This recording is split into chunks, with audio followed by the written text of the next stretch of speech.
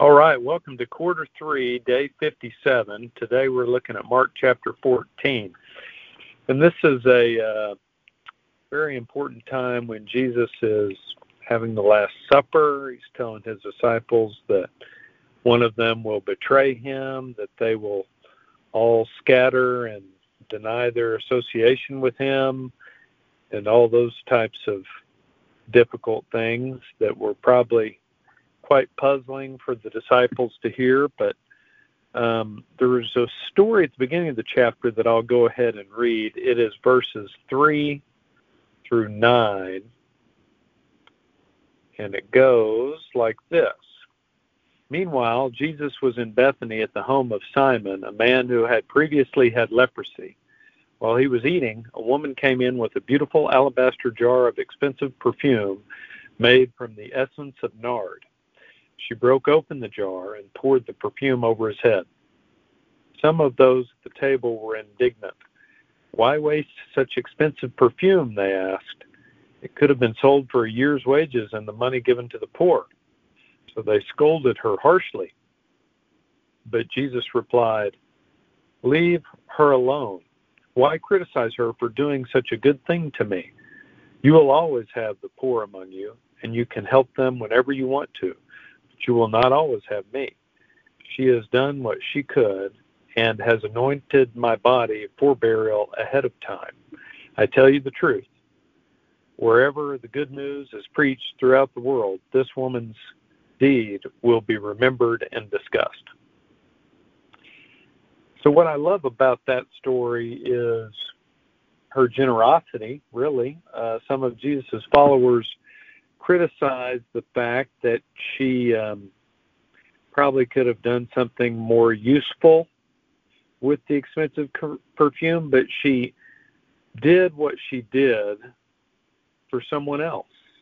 And she didn't sell the perfume and spend it on herself. She honored someone else with it.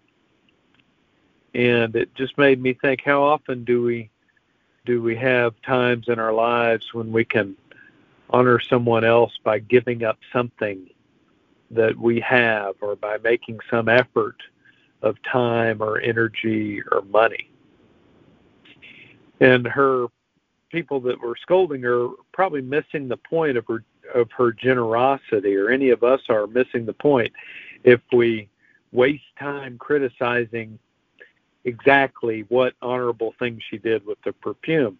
Sure, there were probably other things she could have done, but Jesus reminded everyone that she did what she could and described it as an anointing of his body for burial ahead of time.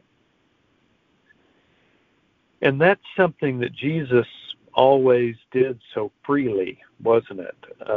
Sacrifice his time, his energy, his resources, his well-being for others.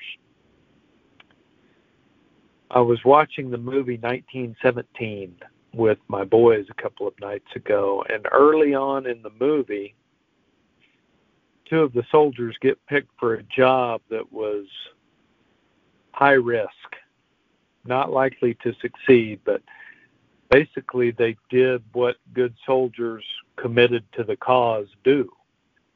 They stepped up and risked their lives for the benefit of someone else.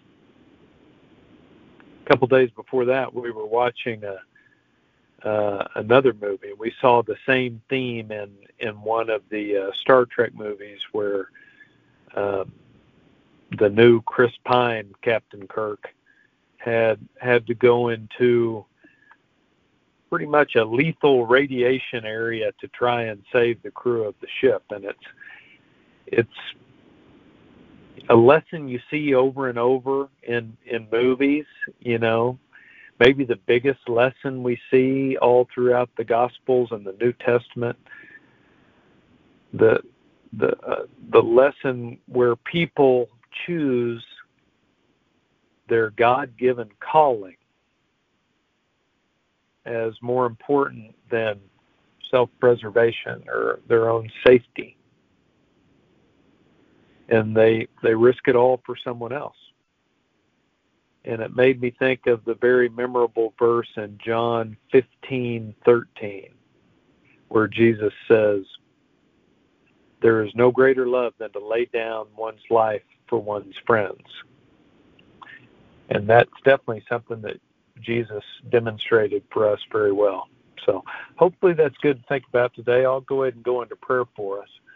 Lord, thank you for the opportunity to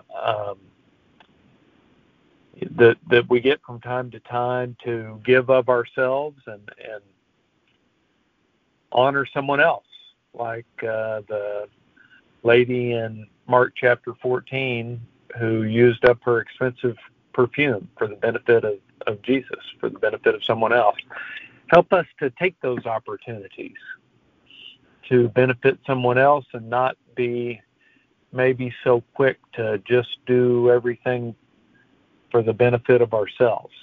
Thank you for these words, these stories, and Jesus, thank you for how you demonstrated that so well for us. It's in your name we pray. Amen. Have a great day.